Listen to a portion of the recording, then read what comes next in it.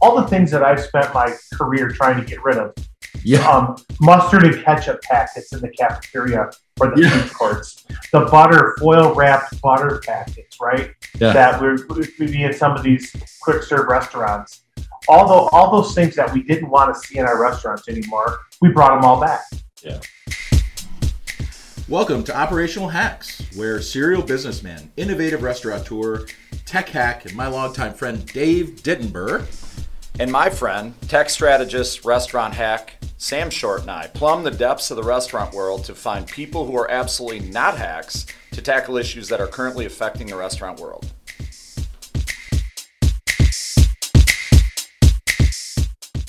And you said, dude, we got to talk to Brad. If there's anybody who's going to know what's going on, he's the guy, right?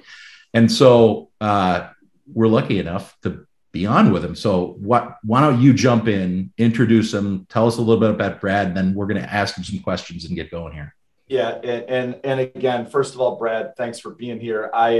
Excited to have you on the inaugural edition of Operational Hacks. And to Sam's point, when we were talking a little bit about the topic of hotels versus restaurants and kind of that shift that that Sam talked about, I just said to Sam, I said, hey, I have Brad, in all the conversations, even leading up pre-pandemic, how much different the hotel business is and the general hospitality business. So appreciate your insights and thanks for being here. But I want to take a second to introduce you and some of your accomplishments. So Brad Keene, Chief Operating Officer for Eastern Destinations for Boyne Resorts.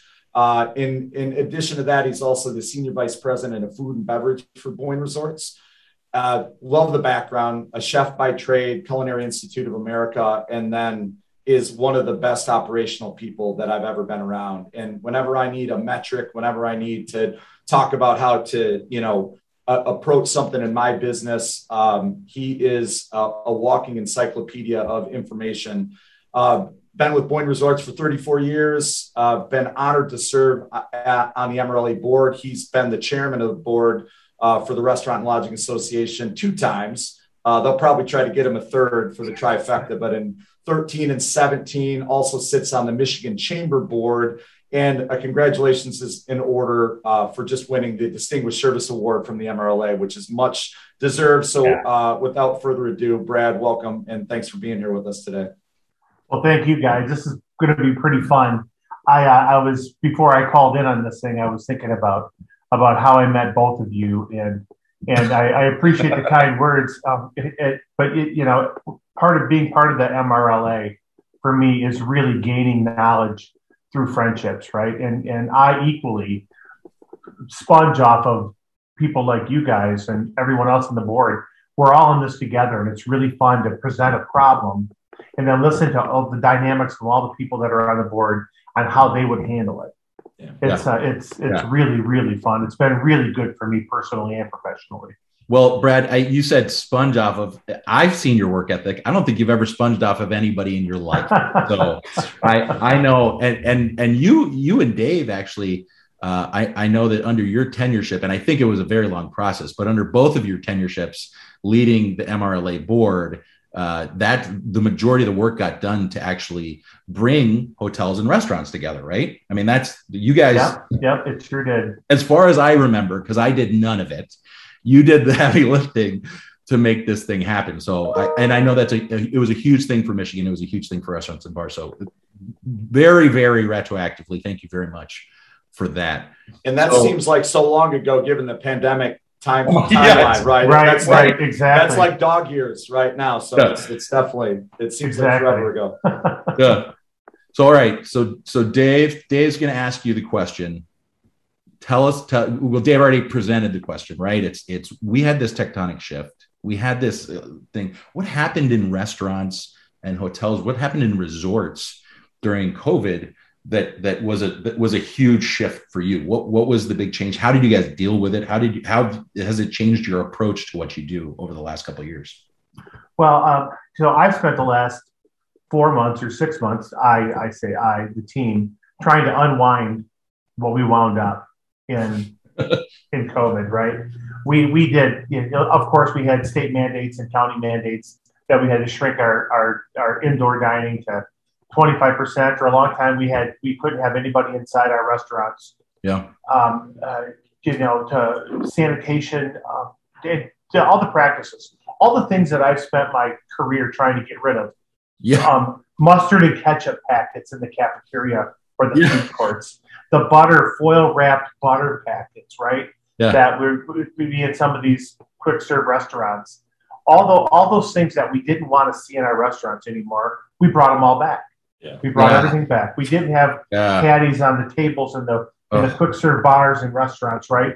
Everything went away, and it was kind of a weird. No one knew how, or everyone had speculations on how the virus is transmitted, and people thought it was on surfaces for a while, and all that stuff, and frankly, our industry, probably just we're number one behind the medical industry on how we're governed by the health department and how sanitary we do operate, right? Yeah. I mean, I'm really proud of our industry and what we do to keep people safe. We feed millions and millions of people every day without outbreaks. And when there is some kind of a foodborne illness, it ended up coming into our restaurant via produce or beef or something like that. And we don't even see any of that really anymore. I mean, there's recalls on products, but I'm really proud of the industry and how we operate.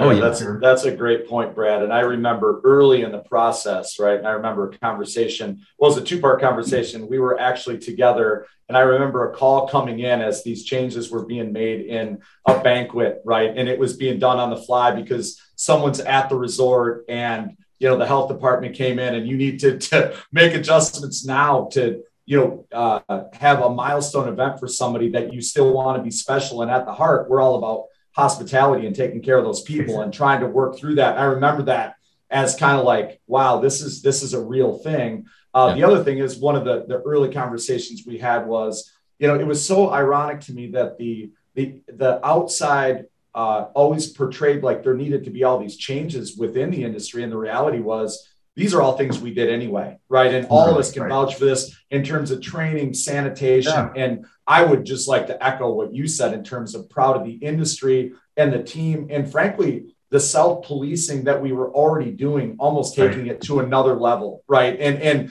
again, yet it was still like one of those things where people would try to paint it from the outside to say, oh, restaurants were the only spot that this could happen. I mean, all these things we had in place for everyone. And frankly, from an enterprise level like you guys operate at, right? The hotel piece, the resort piece, the F&B piece. Yeah. With how many employees do you guys currently have, or is that a public number? If not, Keith, you have to cut that. Sorry. Company-wide, we 9,000 employees. Yeah. A few years ago, we were more like 10,000 employees. Yeah. Maybe 10.5. Yeah. And the implementation for that, right, that's already been done and then have to re-implement. I felt like in my small business, having to go through a sanitation protocol was probably some of the easiest things we did, because it's like, well, we do this anyway and report this anyway, So exactly. Interesting points. And so how have you guys been able, to Sam's point, is it more, how were you guys able to adjust to these shifts? Was it and bring the people back, I guess, and to be able to be in business, right? It's just a huge enterprise. Well, we were pretty fortunate as a company. What we needed to do first and foremost, we needed an operating system for food and beverage for the restaurants that would allow us to be able to do things like touchless payment and online ordering and that kind of stuff. And our CEO of our company was very good about approving the spend, and our IT team went out with the food and beverage team. We identified the software system that we wanted to have. We implemented it. That gave us immediate to-go ordering, QR codes, everything, all the bells and whistles that you really wanted at that point. And we implemented a robust to-go food, right? Whether it was at a cafeteria at Sunday River, Maine, or pizza delivery at Big Sky Resort, or IRD, right? In-room dining. Yeah. Everything changed at that moment.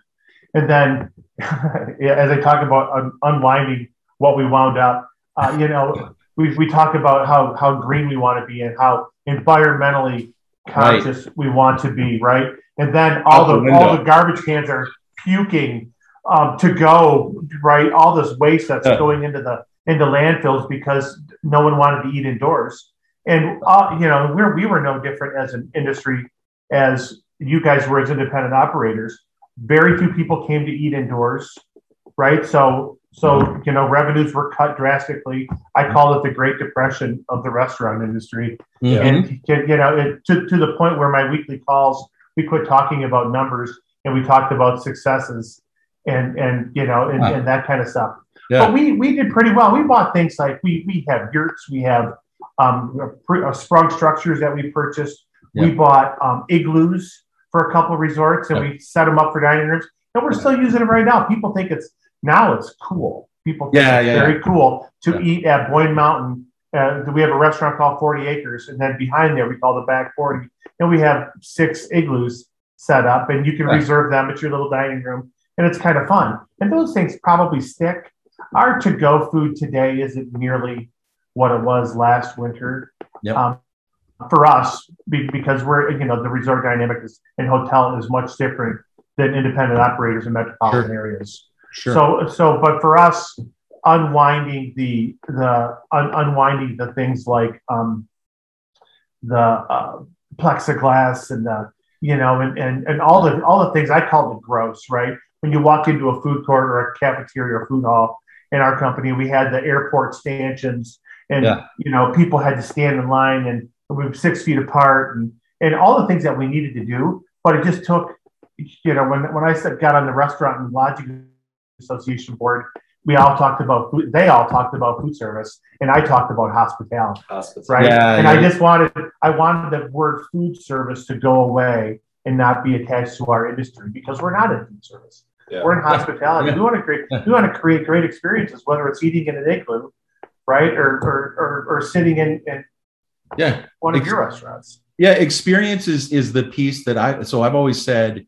When it comes down to it, food and booze drive your business, but it's experience that keeps people coming back. Somebody can go make a hamburger at home that's going to make them very happy. They can cook a steak to their preferred temperature. There are people out there who can do some really wonderful things from a food standpoint and a drink standpoint at home. How do I get you to come to my place? And that's where that experience piece is so dynamic. So, yeah, I agree. So important. So Brad, you mentioned technology, right? And the technology upgrades that you made. To me, Sam and I have talked a lot about this, where we thought that one of, out of great challenges also come great opportunity. And to us, we feel like, because we made some similar technology upgrades. Do you guys think that you would have done the technology upgrades when you did them if it were not be for the pandemic, or did that kind of drive to ensure that was there? And was that something maybe you put off a little bit, just because you didn't have to? Or do you think that influenced that decision at all? It helped. And what it did, it kickstarted us, right? I had presented, we had a company meeting where all the general managers and SVPs got together, and the SVPs, we all did presentations on the state of the industry. And this is before COVID started. And I talked about things like touchless payment and streamlining, right? I mean, what's pay your bill? What's the biggest dissatisfier, unless your food's cold or something like that in a restaurant, is you're done with dinner. Your kids are kind of cranky. You want to go home, and the server hasn't dropped off the check. Yep. Or they haven't come back for your credit card, versus dropping the check and you can scan it with the QR code with your phone, pay your bill, you're out the door. Yeah. So we talked about those, and I presented some of those things that we're seeing in the industry. And then when we came into COVID, and as a company, we formed a COVID committee, right? And there was 10 of us from around the country that we got together every week, and we talked about, okay, what are we going to do? How are we going to do this? How are we going to operate hotels? How are we going to operate restaurants? How are we going to operate ski resorts and lift lines? And as a company, we came up with this bullet point list of these are the things that we need to do, and we did them. I think really flawlessly as a company. We implemented a lot. Would we have migrated into that point of sale system at that time? No, as huge a rule, investment, right? Huge right. investment, huge implementation costs. Right. It's amazing. Honestly, it's amazing for a group your size to do that. And kudos to you guys for doing that. And we did all resorts at one time. And as a rule, we never implement in the fall. Never implement in the fall because like NASCAR, you start off with the Super Bowl, right? So we started off in November, and we work our way up to the Super Bowl, which is the holiday, the Christmas holiday, right?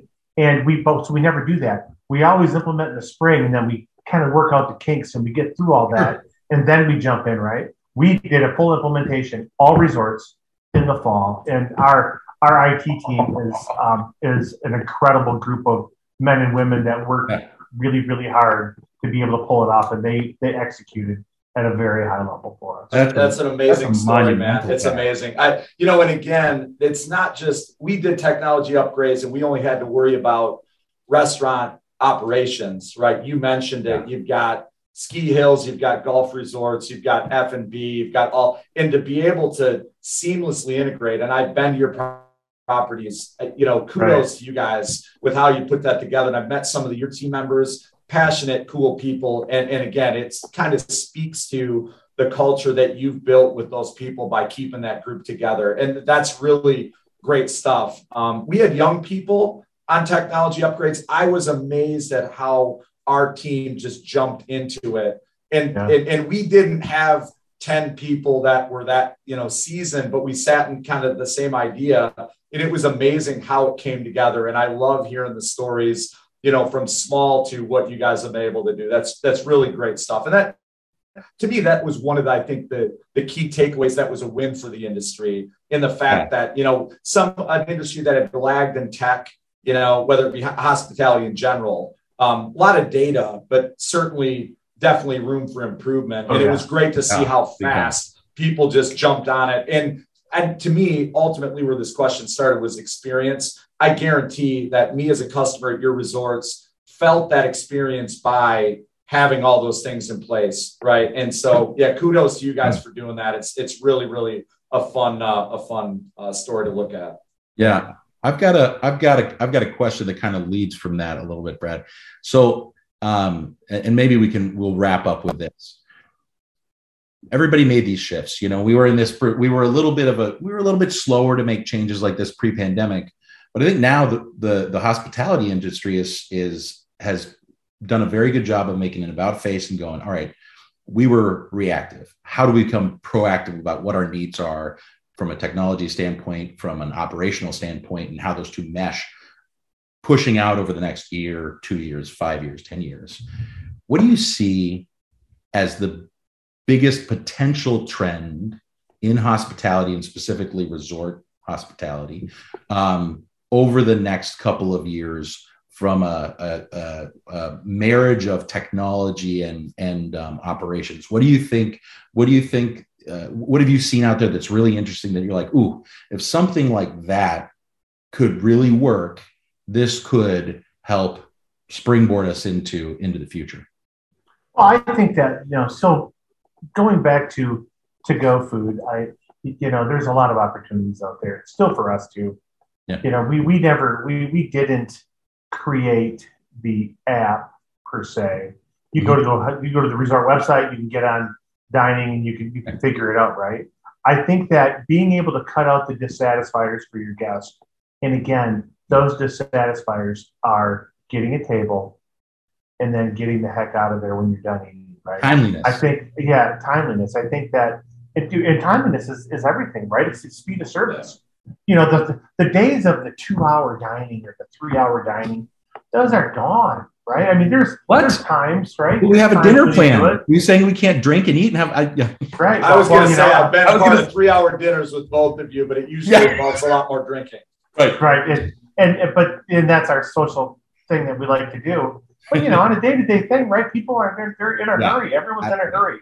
That's why the fast food industry is flourishing right now. Yep. And they'll probably never open the indoors of their restaurants again. They have it figured out. They have the drive-throughs figured out, and the now society, everybody wants to eat right now.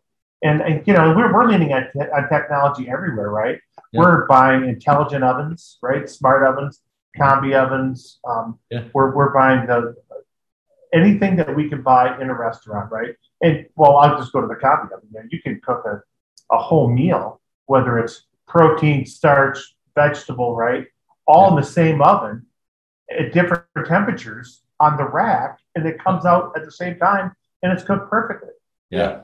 Right? Yeah. I mean, those are the kind of things that's the technology that we're really hanging on and moving into the future, or back of the house technology as much as front of the house. Yeah, and just one follow-up on that, front of house technology, from a hospitality perspective, how much can you think can really be automated? Like, I've seen robots and delivery and some of that stuff, and I think it's cool technology. Sam and I have some disparaging opinions on that, right? So what are you, have you guys played around with anything like that? Yeah, so I was interviewed last week by the Michigan State University School of Hospitality, a couple professors and a couple students, and they wanted me to talk about technology and like the use of robots. And and I was in LAX last fall, and I flew out west, and I watched the robot whiz by my gate to drop off McDonald's to somebody. I thought, oh, that's kind of fun.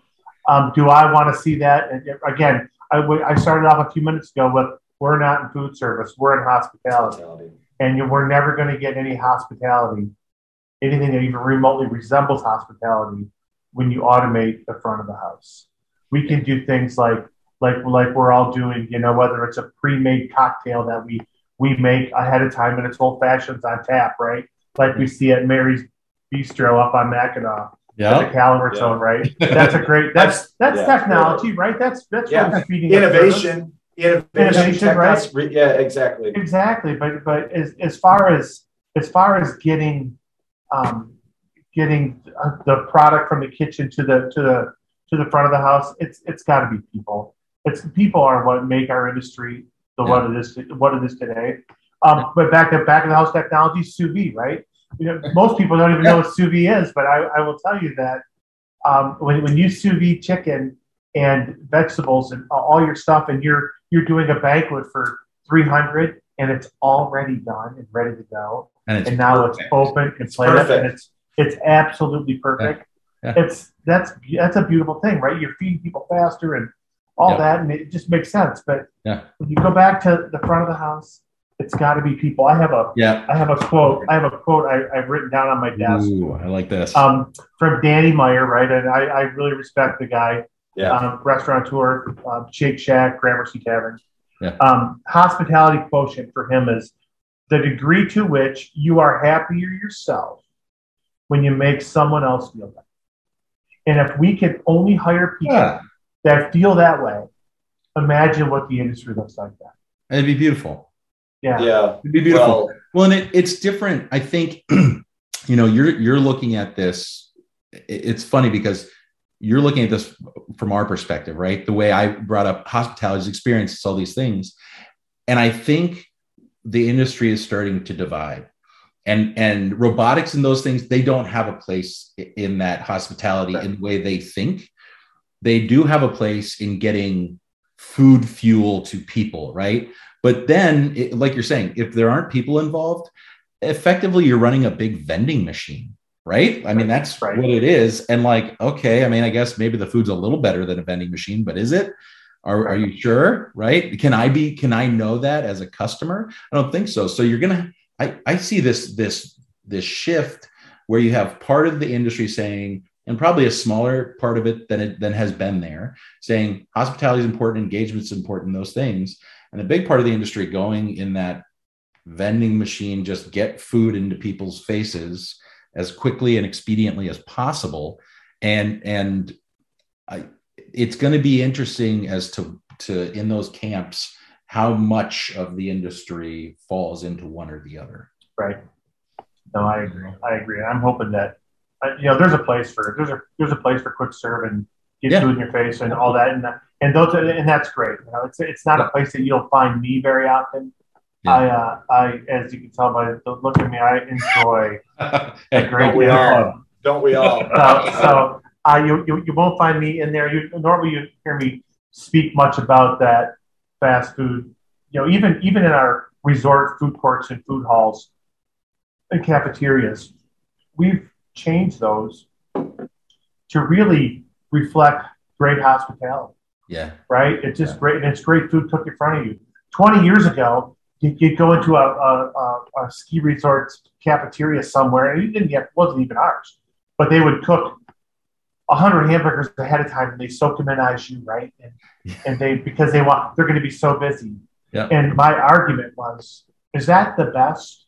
Is that the best product you can give your guests right now? Right. And my argument always was, okay, 4th of July, you're having all your friends and family over. They're going to be over around 6. So at 5 o'clock, you cook all your hamburgers and soak them in au jus. So when they get there, you can knock them out. Why well, never do that? If you won't do that to your family, they're not even paying you to come to dinner. Yeah. Your guests are paying you for this food. Yeah. Why wouldn't you give them the best product you can? Yep. I love, by the way, this is thrown back, but I have sous vide the turkey at Thanksgiving for 5 years running, and everything, all the vegetables, everything. I'm never going back. It's the greatest thing that's ever happened to home cooking, frankly, not just commercial cooking.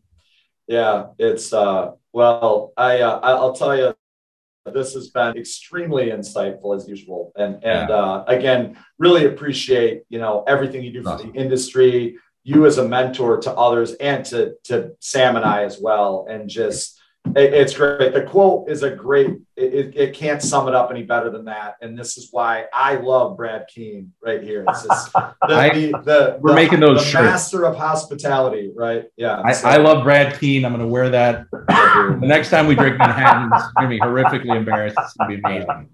So yeah, man, thanks a lot for taking the time. Really appreciate it. And very insightful. Great stuff. Thank you, guys. I really appreciate being invited on your show. And if there's anything I can ever do to help, let me know. Thanks. We will. We'll appreciate that. Thanks. All right. Thank you. All right, bud. Operational Hacks is a BYOD production. If you liked what you heard, please rate us and subscribe. For those of you interested in what we're doing at BYOD, you can follow us on Facebook, Instagram, or LinkedIn at BYOD Inc. Or visit us on our website at byod.ai. And remember, 60% of what you heard here will work 100% of the time because we're Operational Hacks.